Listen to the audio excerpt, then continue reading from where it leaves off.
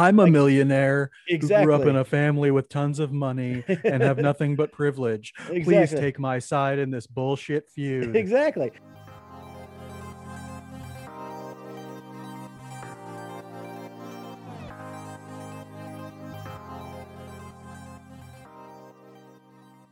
Welcome back to Royals Weekly. I'm your host, Marcus Mead, and joining me once again to make merry and rejoice in the spirit of Royals baseball, my brother Mike. Rejoice all. I feel like we're at the Ren Fair. Rejoice, Ooh, everyone, yeah. and make I want a big merry. turkey leg. I want to hit ye old pub. Yeah. But yeah, today we're gonna get started with some Royals baseball, look back at the last week, and talk a little bit about the burning questions that are most important to the Royals' future. But first, I wanted to make some programming notes. Today's episode is being recorded on Sunday, May 30th, during the Royals game. So some of the records and numbers and things like that won't include today's game. The Royals are currently leading the Twins 5-2 in the bottom of the fifth. Oh, check that. It's now 5-3 in the top of the sixth. Damn it. But hopefully they hold on to that lead and grab the win so they can end the series with a series win against the Twins. I will also note that next week's episode might come a day late. I'm making the move back to Kansas City this weekend, so I have to drive across the country. And the moving company I'm using is telling me that they're either going to show up on Friday or Saturday. So if they show up on Friday, you'll get your episode when it's supposed to come out, Monday morning as usual. If they show up on Saturday, you probably won't get it till Tuesday, because I don't want to pull into Kansas City, sit down, record a podcast episode, and be up editing it until 3 a.m.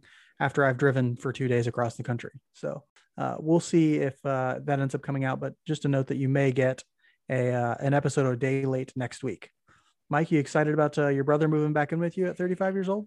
I don't want to call you a bum, but you're going to be living with me. And by the way, we need to have a discussion because the basement is the best place for you. I figured out this the other day on a trial run kind of thing. So we'll talk about it after this, but you need to be in the basement where it's filthy and disgusting and dark.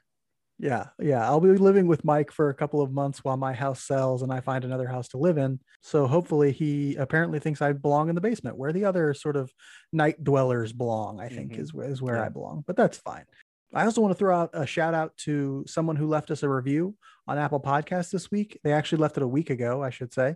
I just forgot to put it in the rundown last week because I forget things. The person's name was The Best Nathan You Know. That's the name they gave, which is confusing because I know a lot of Nathans. None of them know each other, though. So they probably all think they're the best Nathan I know.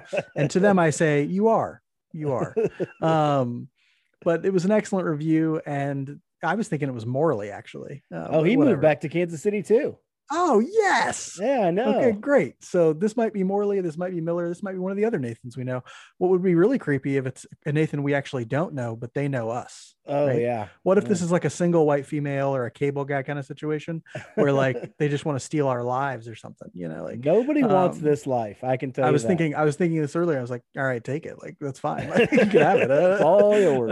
It's all yours. But the best Nathan we know left us a review and it was wonderful. It said, "This is just what I'm looking for in a Royals podcast, information that helps me love the game and the team even more." And so thank you very much, the best Nathan we know. Thank you all the Nathans we know, really. We're going to get into it right now. Let's talk a little bit about last week.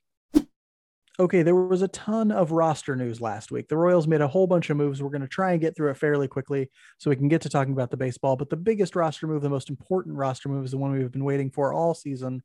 Mike has been predicting it every week for about the last month. And that is that Adalberto Mondesi finally came back. And he came back and hit the ground running. He's been just crushing the ball ever since he got there, ever since he made it back to the Royals. Yeah, and it's 7 for 18. He's got 3 doubles and a home run already. He even stole a base. He did get a caught stealing as well. He has struck out 8 times, but that's what he does. I mean, he's a guy who's a free swinger, and you just hope that these hot streaks can last a little bit longer than the dry spells do. But right now, he's really contributing to the offense for the Royals. And man, did we need it at the bottom of the lineup. And it makes our defense so much stronger with him at shortstop. And then you can put either Witt at second, or they've had Alberto at second some. They can put Nicky there if they really want a strong defensive lineup, and put Witt hopefully in right field. Now that Soler's out, you got to figure out what to do in right field. But yeah, it really helped. It boosts the team offensively and defensively. Can't go wrong there. So yeah, I think if you see him hit, you can tell that he's carried that late 2020 approach over. It's an aggressive approach. It's not Carlos Santana, but he does seem to be figuring out. It seems like he knows what pitchers are trying to do to him more than he used to, more than earlier in his career. So even though he's still going to be a free swinger, he understands that when he's down 0-2, 1-2, they're going to try and back foot slider him. They're going to try and, do these, they get him to chase outside the zone. And so he works his way back into counts. He just seems to have a little bit better ability to let those go and then zone pitches, or even get out and, swing early in counts and hit pitches and put them in play instead of fouling them off. So hopefully that sort of thing continues, because he could be a free swinging Javier Baez type and just, have the ability to hit for power, lots of extra base hits this week, steal bases. And, maybe he'll never have a huge on base percentage, but, it's fine if he's on base 330 and, gets a lot of extra base hits and plays great defense. He'll be extremely valuable if that's the case. Yeah. Another roster move that got a lot of Royals fans really excited in some ways. Edward Olivares made his major league debut today. Just got brought up for this game today. He already had a single in the game, started the rally that got them the lead earlier today. If you don't know who Edward Olivares is, he was acquired in the Trevor Rosenthal trade with San Diego last year, I want to say. Mm-hmm. Yeah, I want to say last year. Yeah. He played a few games in the majors for the Royals last year. Played a lot and hit well towards the end of the year. Very end of the year, yeah. High strikeout rate, higher than was normal for him at the major league level. And so he ended up getting sent back down to start this year, didn't make the team out of spring training. But since the start of the minor league season, there has not been a hotter hitter in the Royals system. He has been crushing the ball at AAA Omaha with a 395 average, a 473 on base, and a 654 slugging. He has a 1.127 OPS down in Omaha this year with 5 home runs. He's just playing really, really great baseball down in Omaha. It was just a matter of, will he get an opportunity? When will he get an opportunity? And the thing that has impressed me most about the way he's been playing so far this year is his strikeout rate is only 14% down in Omaha. That's the lowest of his career. And his walk rate is nearly 12%. So he's almost walking at the same rate that he's striking out, which is really incredible in today's baseball. Yeah. And it's good to see if you watched any of those games in Omaha, it was an automatic. This guy was going to do something every single time to start a rally or to win a game. And really exciting because he's an athletic guy too. So he'll do a little bit on the base paths. He's probably not a center fielder for any team, but he's a guy that you can play in left or right field and has a little bit of pop too for a skinnier guy. So really exciting player. And I thought nothing of him after last year. I was like, he was kind of a write-off for me. Like, maybe nothing. But if he can be not maybe the answer in right field, but give you something in right field, that's going to be a big thing. That'd be huge for the organization. We're going to talk a little bit later about question marks facing the future of the Royals outfield, because they just don't have a ton of outfielders who are prospects in their minor league system right now. And so if Olivares can lock down one of those outfield positions and be a really good, not just above average, but even good hitter at the major league level, he can be an average outfielder in left or right field, hit the ball really well. And that'll be great for them because they have another 5 years of control of him. So, that'd be great to see. Unfortunately, Jorge Soler may or may not be going on the injured list. I don't know if we're sure yet on that. He had a slight injury yesterday's game. Wasn't really sure. I think somebody said groin injury. Yep. But I don't think they know whether or not they're going to put him on the 10-day injured list. To get Olivares on the roster, the Royals sent down Carlos Hernandez. And all I have on the rundown here was he was bad. That's all I put on disagree. there. He was bad. He was objectively bad. Nope. So he looked great in spots there. He looked phenomenal. And terrible in other spots. And so, when you walk as many as he walked, when you're giving up like hits, 2 right when he got in. I mean, and gave up runs right when he got in. And so, yeah, he didn't look great. He still needs to work on that command. That command has to get better. Even if you throw 100, you have to be able to command it. And he has to find command with those secondary pitches as well. And once he gets there, maybe he'll be an effective weapon up at the major league level. But right now the command just isn't good enough.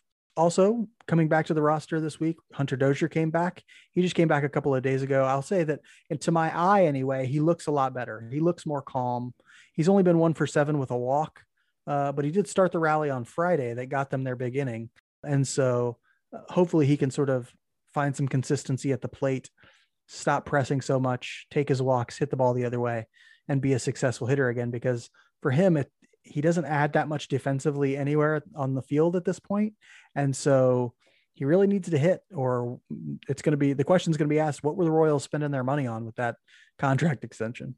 Well, and the thing that's going to be kind of an indicator for me is how many balls does he pop up in the infield or foul territory? That's not good Hunter Dozier. Like, you're going to see a lot of just weak pop-ups when he's not going well. And if they're continuing to pitch him up in the zone, I wonder if that's what he's going to do. When he figures it out, he'll line those to center and right field. But I don't know if that's where he is yet. I just don't. Yeah, we'll have to give it some time there. They're going to keep playing him. They paid him all that money, so he's going to keep playing. We'll see if he can sort of find his way again.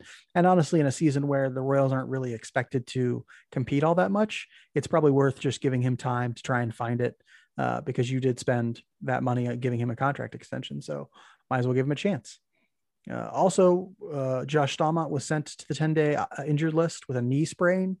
He hasn't looked right for at least a week and a half. I don't think the knee sprain is actually the problem. Yeah, sounds made up. But you hope it is. You hope that's the problem, but I don't think that's the problem. I think the knee sprain might actually be a symptom of the problem, which is maybe he was compensating for the fact that he was not throwing as hard for some reason and ended up spraining his knee in an effort to, throw harder or something like that. Mike's putting knee sprain in quotes as if that's not actually the problem. Like, yeah, maybe it's not, I don't know. Like, but that's what they're calling it at this point. Somebody else tweeted out that he may just have a little bit of tired arm or dead arm, whatever you want to call it at this point. I don't know, but right. Because remember, he didn't have a full, sounds pretty convenient to me. Yeah. He didn't have a full spring training. So he didn't get a chance to maybe go through some of those things that guys go through in spring training, like dead arm and things like that. But hopefully it's just a minor blip for him. He probably needs the rest anyway. And so we'll give him 10 days to try and get himself back into shape. But let's talk about the week for the team. Up to this point, the team has gone 2-3 this week, with 2 losses against the Rays and a loss against the Twins, and then a win against the Rays and a win against the Twins up to this point.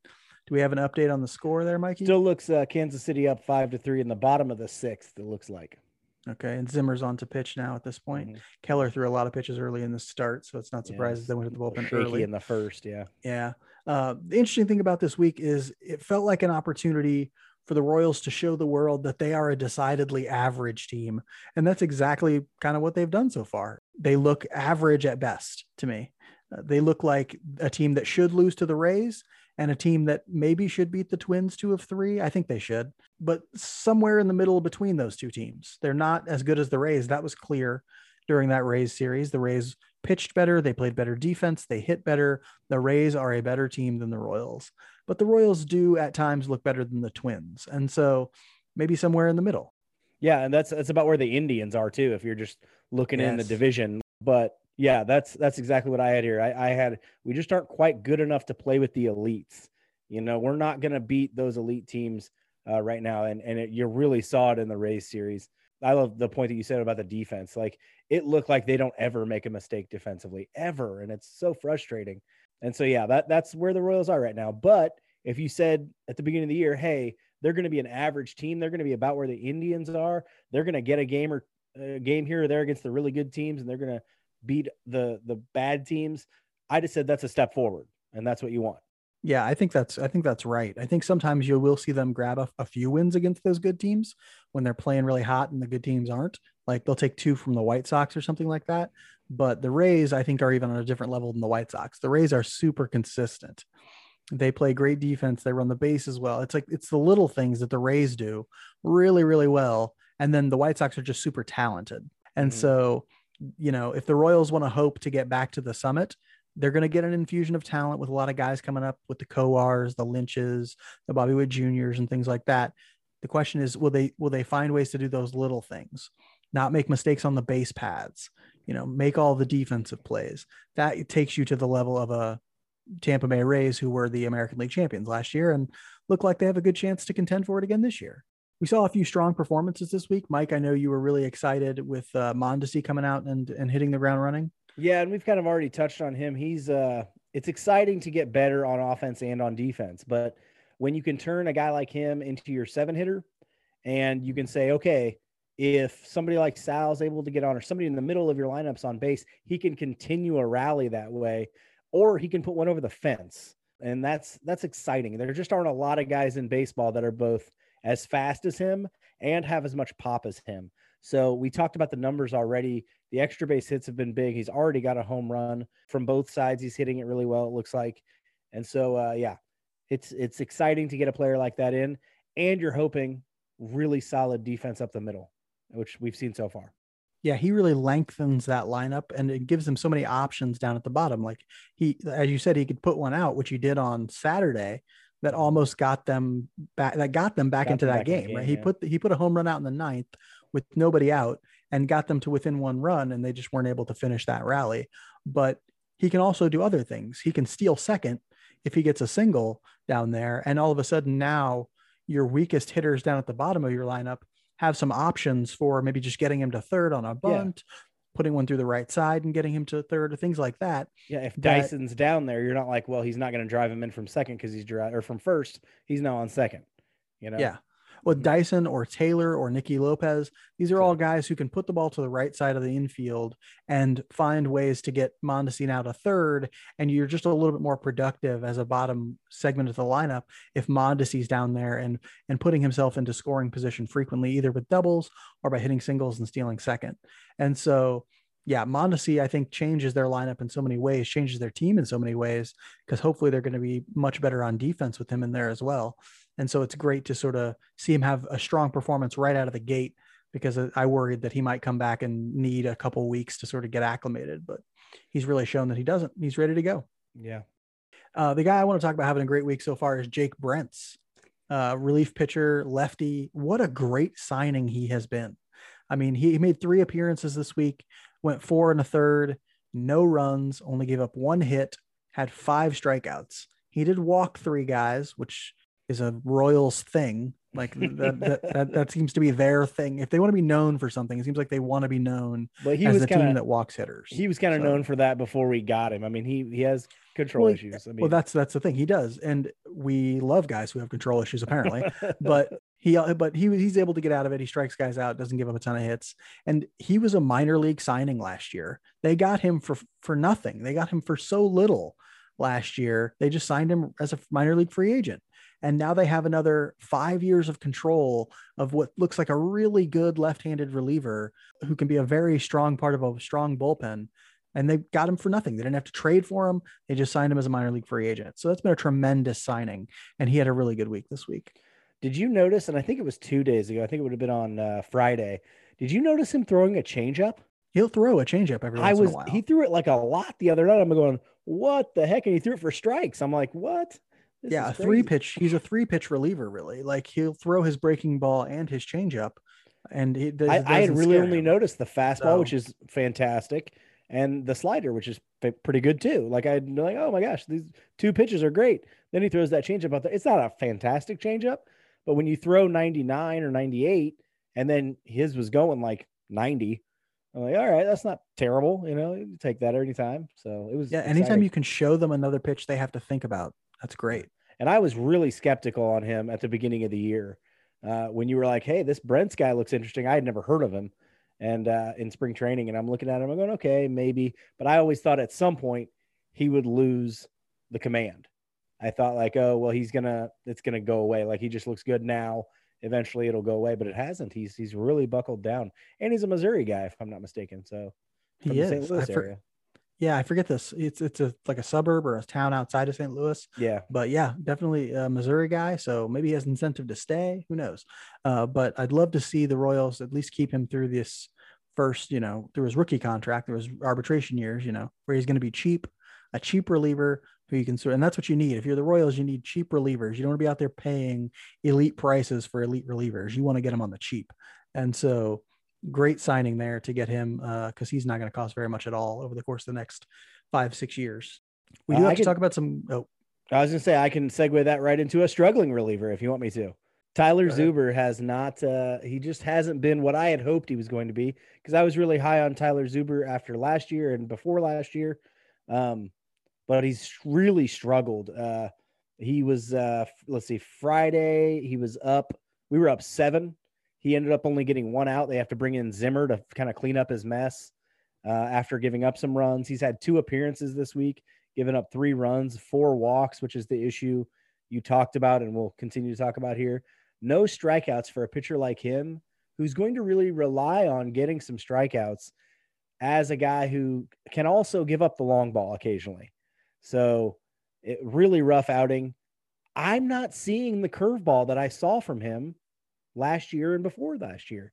So it's a really disappointing that he's not throwing that a little bit more, I think. Honestly, at this point, I'm not sure they really feel comfortable putting him in any situation that isn't up 7 runs or isn't something like that. Like, I feel more comfortable with Irving Santana in any of those situations than I do Tyler Zuber at this point. We'll see if Zuber can find his command again. He seems like the type of guy who will probably be up and down quite a bit this year. Like, he'll be down in AAA and back up as they sort of need more arms and so forth. So it wouldn't surprise me to see him take a trip back to Omaha where maybe he can work on some stuff and try and figure out a way to consistently throw strikes again. The guy I'm going to talk about won't be sent down. I'm pretty confident of that. And that is Whit Merrifield. He's been struggling this week as well. He's been struggling for a while, honestly. His batting average dipped under 250 this week. He was 4 for 18 this week. That's a 222 batting average, a 263 on base, and a 274 slugging. Those aren't Whit Merrifield like numbers. And I've just been sort of sitting, waiting for this Merrifield breakout to happen, him to go on one of these really hot streaks of his, and it just hasn't come yet. And I think it may have started. Like, I think did he have 2 hits yesterday or the day before? I can't remember. But he has 2 hits today too. So these 4 hits maybe all be like the last couple of days. I would love it if this is him turning it around. I know he has a double today, and I think he got a single as well. So yeah, he's hopefully turning it around because it's been compounded. Well, heck, there was that game. Maybe I can't remember if it was yesterday or Friday. He grounded into 2 double plays in the same game, and one time scored a run, but it's like that just killed us. You didn't have a chance to keep a rally going because cleared the bases after that. So yeah, he's been coming up with people on base and just not doing anything with it. Yeah, it's not the Merrifield we know and love, and I think it's a little bit confusing because his carrying tool is his hit tool, and a hit tool typically ages better than the other tools, right? It's one that guys can typically hold on to into their mid 30s, whereas power and speed tend to wane. Well, power ages pretty well. You look at guys like Nelson Cruz and things like that. But sometimes the type of guys who hit for power, Ryan Howard, things like that, their body types just aren't Prince Fielder. Their body types aren't made to last well into their 30s. And so those guys break down a little bit. But, you find a guy like Nelson Cruz, Jim Tomei, those kind of guys, they have more athletic bodies. They can hit well into their 30s, or even Carlos Santana, who's hitting really well at 35 right now for the Royals. But the hit tool is typically one that ages well. And so I kind of expected Merrifield to just jump right back on the 290 to 310 range, but he is really struggling so far. So either I was wrong, and this is the first step of his sort of offensive descent, or you're going to see a super hot stretch from him here before too long, because regression means he needs to start hitting really hot and get those numbers back to where they would normally be. So I'm really hoping for one of those. I always sort of believe in him because he has this track record that is impressive. And so we'll see if he starts turning those ground balls into more line drives, if he starts hitting the ball the other way and getting back to sort of Merrifield type things that help him drive those numbers back up. Mike, I want to talk a little bit about our theme for the week. You brought up Tyler Zuber. We talked about Jake Brenson. We talked about the Royals bullpen and things like that. So this is my big theme for the week, and I want to make it very clear for everybody. My theme for the week is stop walking people. And here's why. I feel like every time the Royals lose a game, it is because their pitching staff walks everyone. And so Brad Keller came out today and walked like the first 3 batters in the first inning. The bullpen comes in, including one for a run. Including one for a run. Yeah. Somebody tweeted me yesterday as the game was happening, like, we must walk the bases loaded more than any other team in the league. And I'm guessing that's true. I haven't looked up the numbers, but I'm guessing we do that frequently. So that's the issue here. And people have talked about it as like, does Cal Eldred need to lose his job because the Royals keep walking people? Maybe. right? Like, and it's bullpen guys. It's Greg Holland who came in and walked the first batter. Like that's the thing that really kills me is when a relief pitcher comes in and walks the very first batter. Kills me. Absolutely kills me. It's like, especially when you're given a clean inning. It's like you're giving a clean inning as a reliever. That's great. You come in, you walk the first batter. What the hell are you doing? Yeah, Carlos Hernandez did not get a clean inning yesterday, but he walked the first two guys that when he came in, and so that was the bases loaded there. Yeah, it's so frustrating because you want to talk about turning a team in from a team that's going to be an average kind of team into one that can compete against those guys, the big boys. You're never going to compete against the best teams putting guys on base. Never. It will take you from a good team to an average team quickly. So yeah, you've got to be able to limit those. And yeah, it's also frustrating that you can't just limit it down to one guy or two guys. Like it's everybody. Brady Singer's walked too many guys. They've all done it. Yeah. Holland's walked way too many guys. The Royals are third worst in Major League Baseball in walks per 9 innings. Only the Cardinals and Reds walk more batters than the Royals. And how many of those are intentional walks because they're in the National League? Oh yeah, might be actually. Yeah. Some of those are going to be intentional walks, pitch arounds because they're in the National League. Right. And so the Royals just walk so many hitters and it's killing their ability to prevent runs. For me, the theme this week, your best ability is availability. And that's just a saying in all sports. I think I hear it more in football based on injuries and things, but that's a big thing for us. Like not only availability in are you hurt, which we've had a lot of guys go on the IL this year. We just had Stalmont go, but then we're pitching these relievers so frequently that's really where the value for a guy like Barlow comes in, is that he pitches so much more frequently than everybody else does, you know? Not that he's not pitching well too, but like how available are you as a reliever? How available are you even as a starter necessarily? Like, can you go every fifth day? Is that going to happen? Are you going to go on the IL Zimmer again? Like, you know, availability, just being able to go out there and play is such a big deal, especially for a team that really needs all of its pieces to be a strong team. We've seen it so much in the bullpen, but other places too. I mean, we're just getting Mondi back. We're also just losing Soler. So it's like, availability, be able to play every day. Yeah, it's one of those things that for a team like the Royals is going to have extra significance because we're not talking about a team that could dig into their farm system or that has a really deep bench or anything like that. You know, they need certain guys in the lineup all the time. They need guys available out of the bullpen frequently. And so can you imagine what happens if Carlos Santana gets hurt? I was actually just thinking that exact same question, but with Salvador Perez. Oh gosh. Yeah. That too. My God, we're dead. Yeah. So there are a couple guys we could say like, oh man, if they're out of the lineup, the Royals are in big trouble. And so it's great to be available. It's great to get out there and play every day, but not every day. Give Whit Merrifield and Salvador Perez a day off every now and again. If you like what you're hearing, please make sure to subscribe, rate, and review us on whatever platform you use. Subscribing, rating, and reviewing helps people find the show and helps us build a larger community. If you leave us a 5-star rating and good review, we'll make sure to give you a shout out and read a snippet of your review on the next show. Also, follow us on Twitter and Facebook at Royals Weekly. We tweet during virtually every game, so you can get all this fresh insight for free by simply following us. It seems like the Royals are at an interesting point in the season where it's difficult to know just how good they are or how good they can be. They were 24-26 coming into Sunday. On some days, they look like a team that's on the verge of wildcard contention, and on others, they look like a team that's still a year or two away.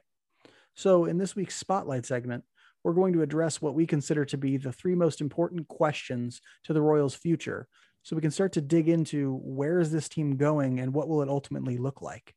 And the first question we're going to sort of dig into is, are the Royals buyers, sellers, or do-nothingers in this 2021 season?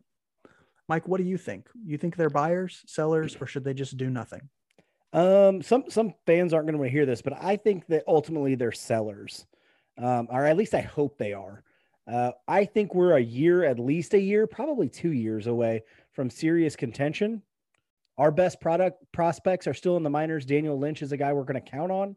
Kowar, we're going to count on. Bobby Witt Jr., hopefully at that point is ready to go, and we're going to count on him. Maybe even a guy like Nick Pratto is a guy that we may end up counting on if it's 2 years from now and Carlos Santana has moved on or whatever. But we have so many veterans that are in the last year or the next to last year of their deals that I just feel like you've got to go out and get value for them to push for the long window, which is 2022, 23, 24, 25. Benny, Santana, and Minor, they all have 2 years left. A lot of value in some of those deals. Benny and Santana especially should be able to get something for them. And then Soler, Duffy, and Taylor are all in the last year of their deal. Soler, I don't know if you get much value out of Soler depending on what he does from here on out. Duffy, there should be value. And here's the hard part for the Royals. You can't be sentimental about hanging on to a Danny Duffy. If he comes back off the injury list and pitches the way he was before he went on, there's going to be value there for a playoff contender, either out of the bullpen for them or in the starting rotation for them.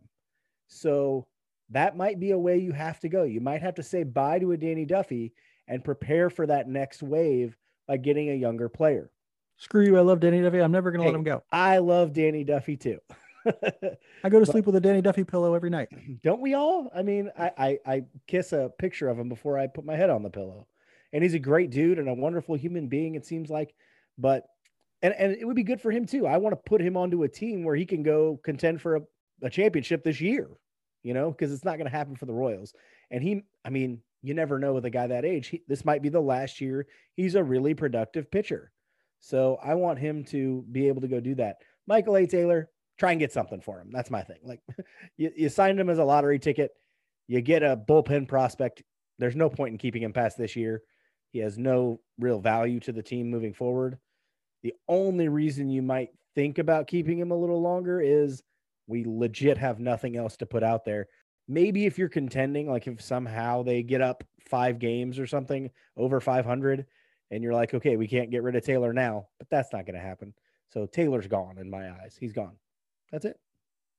Well, I'm going to talk a little bit about the case for doing nothing because you just sort of described where it would need to be. So if the Royals are like 5 games over 500, looks like they're maybe 5 back or so from a wild card spot, 5 or less back from a wild card spot as the end of July nears, because the trade deadline is at the end of July, then I think there is a case to be made for doing nothing. And while I would say I'm probably more of a we should sell kind of a guy, I do think that doing nothing is better than thinking you can contend and being buyers at the deadline. Here's the reality. You're not going to get much for Soler. You're not going to get much for Taylor. You could trade Benny or Santana or Minor, but then you're sort of cutting into your ability to contend in 2022 as well. And it looks like they might be ready to contend in 2022. And so if you do nothing, what you're saying is, Soler can leave, Taylor can leave. We'll wave away the lottery ticket we were going to get for them, or the, bullpen arm that wasn't going to be elite. It was fringy bullpen arm that you were going to get for them. And we'll just see if we can maybe give it a shot this year. Maybe they get hot after the trade deadline in some way. Hang on to those guys. They haven't given anything up. And so, they can just sort of wait, or in that way they can like hang on to all the prospects that they have. They don't have to trade away anything. They're not losing much by just hanging on to guys, right? They're just not gaining anything either, right? And honestly, the way Soler's been hitting, they're not going to gain much anyway. So, the one piece that they could get rid of is Duffy. He would have a lot of value, I think, on the trade market. But if he's hurt, if he doesn't keep pitching the way he has been pitching, that value will decrease. And he's just such a fan favorite, such a Royals guy. I always like to see those guys hang around, and you could maybe get him on a team-friendly deal after this year. He does love the Royals so much, you could probably sign him to less than market value moving forward. So give him a couple years, see what he does, and he can be a part of the next window if you hang on to him. That's the case for sort of doing nothing. I'd be fine if they did nothing because there's not a huge mistake to be made, though maybe I would prefer if they could try and get something for Soler and Taylor. The case for buying is a little more complicated. I think if you're 5 games up, or let's say you're 2 or 3 games back from a wild card spot, and you're like, hey, we're the Royals. We care about trying to win right now. That's like their mantra. They're like, we're always going to try and win now. Then maybe they're buyers. if they're going to be buyers, they have to be smart buyers. They have to buy for the long-term window, not just for this year. They have to buy guys who have multiple years of control so that they can compete beyond 2021. So you can't be selling off like Jackson Kowar or Daniel Lynch or Austin Cox or whoever, and then get a guy back just for the next 3 months. That makes no sense whatsoever. But if you're going to buy a guy with your elite pop prospects, especially pitching prospects, he needs to be a guy who's going to be here in 2024 when you're really hit the heart of your window with Bobby Witt Jr., Nick Pratto, and all those guys. Yeah, agreed. And the name that kind of popped into my mind when we were saying that would be like an Alec Marsh, especially if you're looking for like a bullpen arm that's still controllable from now on. Might be able to get somebody for an Alec Marsh and feel like, okay, we got a guy that's got 3 years in the bullpen left, and we didn't give up somebody who was that close to the major leagues that it's going to be an issue, though he's a really good pitcher too. Makes me wonder, you can't give up those big guys. Who do you give up then? Do you give up a Pratto if he's fully fulfilled his prospect status again? I just don't know. Who do you give up then? You may be able to give up some catcher depth that you have. Melendez? So maybe it's Veloyer, Sebastian Rivero, or Melendez. I like Melendez's bat so much that I'm not super high on giving him up, but I'd give up maybe Veloyer. I'd give up Sebastian Rivero. So you might be able to give up some catching depth. But other than that, I'm not giving up a hitter, right? Like, because they just don't have that many. Mm-hmm. So Pratto, nope, not giving him up. I guess I'd give up Soli Matias if anybody's interested, but I don't know that anybody's going to be interested in that. Yeah. And so it's the pitching prospects you're looking at, right? It's guys like Cox, Heasley, Marsh, Heasley. You might even have to say like Kowar, Lynch, if you really want a long-term controllable. Nobody wants her. Hernandez has very little value, right? Like, but a Lynch, a Kowar, a Lacey. Ooh, that's if Asa Lacey could. But that's the thing. I think there are a lot of fans who like live in a MLB The Show mindset where you can make these ridiculous trades that other teams will take. Other teams aren't stupid. They're not going to be like, let me give you a long-term control of this elite hitting prospect for 2 guys who are garbage. They don't want to do that. Like, why would they do that? Why would somebody give up Carlos Hernandez or take Carlos Hernandez for a guy who's going to be great as a hitter? It's not going to happen. And so they need to be thinking in terms of like, we might have to give up guys who are good. That's just how it's going to have to be. The next question, and none of these questions really matter if we don't answer this one actually, and that is, what should be done about Jorge Soler? Everybody's asking this question right now. He got injured yesterday, but we don't know if he's going to go on IL. We don't know that yet. And so let's assume he comes back. What do you do with him? Right now, he is hitting so bad that he is actually hurting the team every single day. And so do they just sit him? Do they bench him? Do they DFA him? Do they try and trade him right now and get very little for him? Or do they wait and hope he regains some of his value so they can trade him later? First off, on top of that, also his defensive value is hurting you as well. So not only is he hitting below 200, also his defensive value is hurting you as well. And they love playing him in right field for some reason. Drives me nuts. The one positive I will say, and sadly, the day before that game he got hurt, he had 2 hits, 2 solid looking hits right up the middle. But that's baseball. You have got to play him every day, and people aren't going to want to hear that, but you have to play him. It's the only way for him to improve his value so you can trade him. And the Royals aren't in a place to say, well, this player's hurting us, not helping us win, so we can't play him. They're not really in that place, especially since if he's on, I guess now with Olivares there, you could say, okay, we're benching you for Olivares, but why? So you can basically give up on Jorge Soler and get nothing for him? That doesn't make any sense. You have to play him, hope that he gets hot, which he should. I mean, his numbers kind of say, hey, he can hit a little bit, and then get whatever you can for him. You got to try and get something for him. I'm hoping for a bullpen project in the minors. That's kind of my ceiling at this point. Yeah, at this point, he has about 6 or 7 weeks to regain his value. Okay. I think in a couple of weeks, 2 to 3, the Royals would then be justified if he hasn't started hitting, getting it back together. They would then be justified just cutting bait and saying, we're not going to get anything for him anyway. We're cutting bait. we're seeing what Olivares has. We're going to let him have the rest of this season to hit in the outfield. And we're giving up on Jorge Soler because at that point, he's not going to have enough value built up to really get you something significant at the trade deadline. And so you might as well just cut bait and say, that's it, we're done. But you give him a couple weeks still. And who knows, maybe he'll be on IL for a couple weeks. And so this will all be moot. But Jorge Soler at this point, I think you're right. I think if he's ready to come back in the next few days or next week, give him a few weeks. If he turns it around, if he looks hot like he did, if yesterday was really the thing that was going to spark his turnaround, then you let him gain his value back and trade him. But either way, I don't think Jorge Soler it would be wild to me. It wouldn't make any sense to me at all if Jorge Soler is a Kansas City Royal on August 1st. We'll move on to the final question, and that is one we sort of hinted at earlier.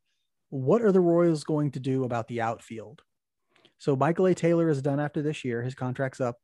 Benintendi's contract is up after 2022, and so they may trade him if they want to get value for that, or they may let him play and trade him next season or something like that. But after 2022, I think it's a really good chance that Benintendi is no longer a Kansas City Royal.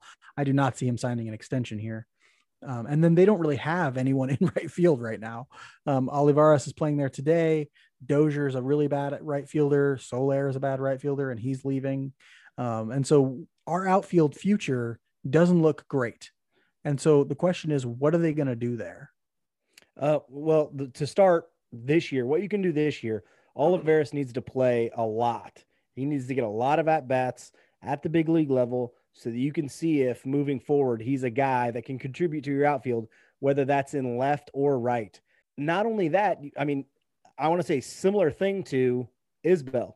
He probably needs to get some major league at-bats this year too, so that you know if he's a contributor. The thing I don't want them to do is bank on both of those guys being your starting left and right fielder for the future, because I don't think that's going to work out. Okay. Not that they can't both be good players or good contributors, but I don't see if you have a starting outfield of Isbell and left, Olivares and right, or flip-flop that, whatever. It doesn't really matter who you put in center. I don't know if you like the offensive production from your outfield. Unless Olivares in some way hits what he's been doing in like AAA. Yeah. Unless he's hitting at like Mike Trout levels or something like that. Yeah, you really don't, because Isbell's not going to come up and be like 950 OPS guy. No, if you're lucky, he's going to be a 800 OPS guy, but that's really asking a lot. 750 OPS maybe, but Olivares would need to be like a 950 OPS guy to really make that an outfield that could work. Yeah, and the other thing, so if that's, you got to get a look at both those guys this year, though. Either way, both those guys, you got to know what they are. And then you're probably looking at a bounce back candidate moving forward. So next year, the immediate future, if you will, you're probably looking at a guy who is, I guess, positive way, like a Kendrys Morales, where you go out and you get a guy who everybody else thinks is a dud, but can really play. You give him a chance, like we did with Carlos Santana this year. Now, we also tried it with Alex Rios and didn't have maybe as good of results, but you're probably looking at a player like that. You mean Michael A. Taylor? Not like Michael A. Taylor, because Michael A. Taylor never had like a track record of being really good at the major league level. I'm talking about a guy who had a track record of being really good at the major league level, and maybe people think he's aged or maybe had an off year or two, and you think you can go and get him and get a bounce back year from him, like Benny or Carlos Santana, basically. Those are the guys. Now, the real poster boy for that was Morales, where we got him for not much. I mean, still some, but he came in and had, it wasn't an MVP year, but it was a damn good couple years here hitting the ball. Now, he didn't play right field, obviously, but that's what you're kind of looking for. Yeah, I think that there are two other routes that they need to seriously consider for the outfield, and they can do both of them. One is obvious: trade some of your pitching depth for outfield hitting prospects. And so you have all of these pitchers. You only have 5 starting rotation spots and 7 bullpen spots. They can't all pitch in the major leagues. And so, it makes more sense to use, trades as a way of bolstering your outfield future, because right now the future of your outfield doesn't look great. And so I'd like to see that. I'd like to see a guy like Rudy Martin get a chance at some point as a fourth outfielder for them because I like him a lot. But I really would like to see them trade some of that pitching depth and get some outfield prospects who look like they're going to be able to hit and be really good in the outfield. Those guys do exist. And so utilize that pitching depth and get yourself some hitters. Number two, and I got into a big back and forth on Twitter this week about this. I'd like to see them focus on adding outfield talent to their minor league system through the draft that's coming up in July. Now, the reason I got into an argument about this is the Royals picked 7th overall, and I'm a big fan of them taking a guy named Sal Frelick or a kid named Khalil Watson. Sal Frelick is an outfielder from Boston College. Khalil Watson is a shortstop. He's a high school kid, but he has the athleticism to move to center field and play really well there. And I'm an advocate of moving guys when they're high schoolers and not when they're college guys, because it's just they have more time to learn the position. But either one of those guys I'd be happy with. But people started jumping down my throat when I was like, hey, they should be considering positional need in their farm system. They're like, no, you can't do that. You got to take best player available. This is baseball. You can't be thinking about positional need. And I'm like, this is crazy to me, right? Like, one, you flatten the complexity of a draft strategy when you say it should only be best player available, right? People are like, but what about the 2018 draft where they only took college pitchers? They forget the pitching cabinet was barren for the Royals at that time. You know, yes, they took quote unquote best player available, but they also took a position of need. They needed pitchers. Foster Griffin was their number one pitcher at that time. They needed him really bad. And so they took a whole bunch of them, and that's fine. But now it seems like all the Royals draft are shortstops and catchers, and that's it, which is why other than, you know, these sort of obscure fringy guys, you can't really name an outfield prospect for the Royals. Certainly not a center field prospect. And that's really where they're going to struggle, right? We could say, oh, Olivares maybe in left or right, maybe Isbell in left or right, though who knows about him. But there's not a lot of certainty there, and there's really no certainty in center. And so I would love to see them get some depth in their center field minor league system and take a guy who can do that. Now, I'm not saying they should only base their draft decisions on positional need, but the fact is you don't rank guys in the draft like 1, 2, 3, 4, 5. It doesn't work like that. Guys aren't noticeably different from each other. It's more like tiers. There are tier 1 guys and tier 2 guys and tier 3 guys. If you have a few tier 2 guys, which is basically where the Royals are picking, if you have a few of them and one of them can play center field, take that guy. If you have in the second round, if there are some guys who can play center field around, take those guys because they need outfield depth. They need center field depth. They need center field talent in their minor league system. Yeah, I completely agree with that. And I like the Watson kid a lot. I do not like the Frelick kid very much, but the thing I kind of question there is if one of those pitchers that is considered a top tier guy, and we're all thinking Kumar Rocker, falls to 7, can they pass up on that? I don't know. At this point, I worry just as much about the velocity fluctuations as the scouts and media members seem to be. Yeah. I do want to throw out a Twitter follower of ours, John Lee Pettimore, who we referenced last week on the show. He did ask me about would being a good shortstop translate to being able to handle center? Should Mondesi start working on this during his next rehab stint? I don't understand why he should have a stranglehold on short at this point. People keep bringing up this Mondesi to center field thing to me. That is not happening. Okay. Mondesi is a great shortstop. So they're never going to move him to center. It's not going to happen. He's 25 years old at this point. He's not playing center, and he has a huge injury history, and you're more likely to get injured playing the outfield than you are the infield. So I do think that he brings up the good point of should he have a stranglehold on short at this point? I don't think he's necessarily going to center. But yeah, do you say, hey, well, Mondesi's for sure our guy moving forward? Or do you say, you know, he could move to second? If Bobby Witt Jr. is a guy that ends up pushing him, do you say, well, we can't bring him up or we can't move Witt to third or whatever? Do you just give it to Mondesi moving forward? Or do you say he has to continue to play well to stay at short? One, if he does continue to play well, he stays at short. Yeah, I think that happens no matter what, right? If he doesn't play well, I think it's fine moving him to second and letting Bobby Witt Jr. play short. I'm fine with that too, right? Mm-hmm. But the idea of Mondesi at 25 years old moving to the outfield and learning to play a position as complicated as center. It's one thing to play left or right, but center is a tough position in the outfield. You're the one who has to communicate the most. The angles coming off the bat are often more directly at you, and so it's hard to gauge depth. If you haven't been practicing the center field for a while, it's tough to learn. And so the notion that he could just move to center field and be fine, that's ridiculous. And so no, I don't think he's going to move to center. I don't think that would be a good idea.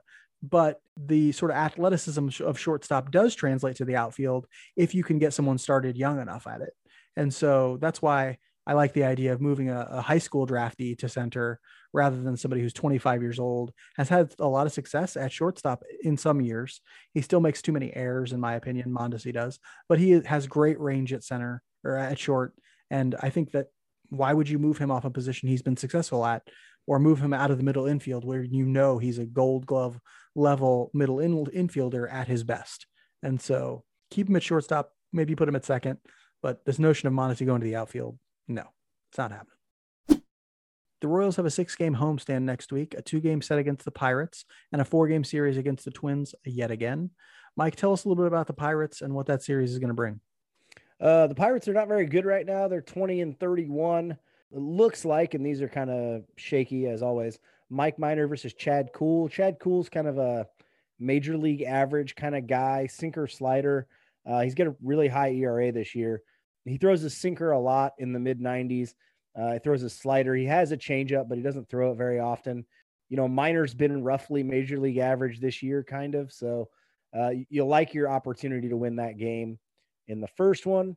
For the second game, it looks like we're going to get Singer versus Will Crow. Right-hander is 26 years old. He's got a high ERA too, above 5. So you're hoping to get that, but we do need a bounce back from Brady Singer, who really struggled in his last outing as well. So hopefully we can get 2 games there against a team that isn't very good in the Pirates. Yeah, the last 2-game National League series they took both games from the Brewers, and this team is not nearly as good as they are. And these 2 pitchers are not nearly as good as the pitchers the Brewers throughout that series. So really a good opportunity to do some hitting. This week is going to be a good week for Royals hitters, I think, or at least opportunity for some fireworks, because the pitching thrown out by the Pirates is going to be subpar. And my guess is the pitching for the Twins, which is the next series, is going to be subpar too. After the Pirates, the Royals will host the Twins for a 4-game series. But I think the schedule's sort of lining up so that some of the same starters from this series will pitch in the next series. And so we might see Dobnak. We might see who was the guy yesterday? I'm already blanking on their names because they're that forgettable. Oh, it was old guy Hap. We might see Hap. We might see the guy who pitched today, whose name I also forget. This is how forgettable these guys are. And so the Twins don't have a tremendous rotation. They got Jose Barrios, but other than that, it's really weak for them. And so we'll see if the offense can really take advantage of these bad pitchers for the Pirates and Twins next week, grab a bunch of runs. This is a week where they should really get a lot of wins. They should get, 6 games. I would want them to win 5 of these games. 4 would be good, but I want them to win all. I want them to win 5. For the Twins, the only thing that might help them is I think Byron Buxton might be back this week. He's doing rehab starts right now. He's on a rehab assignment right now. And so maybe he'll be back, and that would help them out quite a bit. And they do have a lineup that can hit. Ke'Bryan Hayes for the Pirates might also be back soon. I know he's doing a rehab assignment down in AAA right now. So we'll see if these 2 teams get really their 2 best players back. But if they don't, or even if they do, it's a good chance for the Royals to get maybe 4 wins. If they have a hot streak, maybe 5. So hopefully it'll be a really successful week for the Royals this week. We'll end this week's show the same way we end every show, with our Just a Bit Outside segment, where we talk about something that interests us outside of baseball this week. Mike, what are you obsessed with outside of baseball? This may be more of an annoyed with. It's not obsessed with or fascinated by. So I like to watch golf. I like to play golf on top of the other sports that I like to consume. But the thing that's kind of overshadowed the golf world this last week or so is a feud between 2 of its largest stars, in Brooks Koepka and Bryson DeChambeau. And people are all like, oh yeah, way to go, Brooks, for talking shit on Bryson, and way to go, Bryson, for tweeting some shit at Brooks. And really, if you watch a lot, or you watch press conferences, or you watch these guys talk to the media or do anything else, like, I don't see how you could root for either of these guys. They both suck. They both seem like just not people you want to hang around. So I'm a like, millionaire who grew up in exactly. a family with tons of money and have nothing but privilege. Please Exactly. take my side in this bullshit feud. Exactly. And I really hope that they're like coordinating this in the background, because that's really what should be happening. It's like, I don't understand. Like, if these two are squaring off against each other, I'm the guy standing next to them with a big sign that says they both suck. Like, that's what I want to be. So don't buy into this garbage golf feud that they probably invented to sell whatever. Instead, just watch the golf on mute or something. Like, get away from those two. You want to root for a golfer? Colin Morikawa, root for that guy. Cameron Champ, root for that guy. Root for some of these guys that don't give a crap about either of those two egomaniacs. And that's what it is, really. It's egomaniacs who just need some cameras pointed at them. Oh, it And drives me so, crazy. no, thank you. Is there any way, like, either you could like get a fist fight going and you knock each other out? Because that would be like my ideal ending to Like this the quote end of unquote Rocky, where feud. Of course, it'd be much more like a slap fight. I'm imagining, oh, and I'm so sure. no, thank you. Screw off, Brooks Koepka and Bryson DeChambeau. Yeah, I'm going to talk about something a little way more interesting, way more sophisticated, way more mind stimulating than that garbage. The thing that interests me this week and has interested me a lot, but I went back and watched a bunch of them this week, are these things called RSA animates. You may have seen these and not realize that that's what they're called. They're these things that the RSA, which is the Royal Society of the Arts, does, where they bring people in to do lectures, and then they take like a 10-minute summary of those lectures, a recorded 10-minute summary of these lectures, and they have somebody animate them. And so they do like a little marker board animation kind of thing. And they're just really interesting and really fun to like listen to and watch. And so there's one that got a ton of hype a few years ago, many years ago now, from a guy named Ken Robinson. And the title of the video, and these are just YouTube videos, you can find these on YouTube.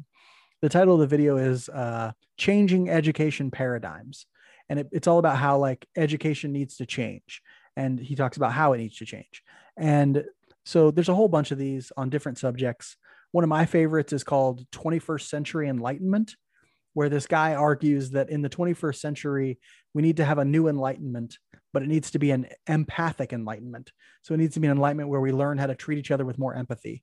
And it's just a really great lecture that he does. It's only about 10 minutes long, but it's phenomenal. And I really, really like it. And they're just a whole bunch of these different ones. So if you're like bored, or you're like, oh, I want to do something that's like mind stimulating after I just watched Brooks Koepka and Bryson DeChambeau act like morons. I want to do something to like up my IQ after it just fell 10 points. Go ahead and watch an RSA animate, because they're just a ton of fun and just an interesting way to spend 10 minutes. They're only 10 minutes, so it's not that long. In fact, one of them ends with one of my favorite quotes of all time from a woman named Margaret Mead, who is of no relation to us that I know of. She's an anthropologist, but the lecture ends with her quote, "Never doubt that a small group of dedicated individuals can change the world. Indeed, it is the only thing that ever has." And it gets me, it inspires me every time I hear that. And so, yeah, give those a listen. You'll really like them. They're almost as inspiring as Royals Weekly. Thanks for listening to us this week. We really appreciate it. We're hoping we can get to the level of Margaret Mead, who is not related to us, but we'll pretend she is. And yeah, go Royals.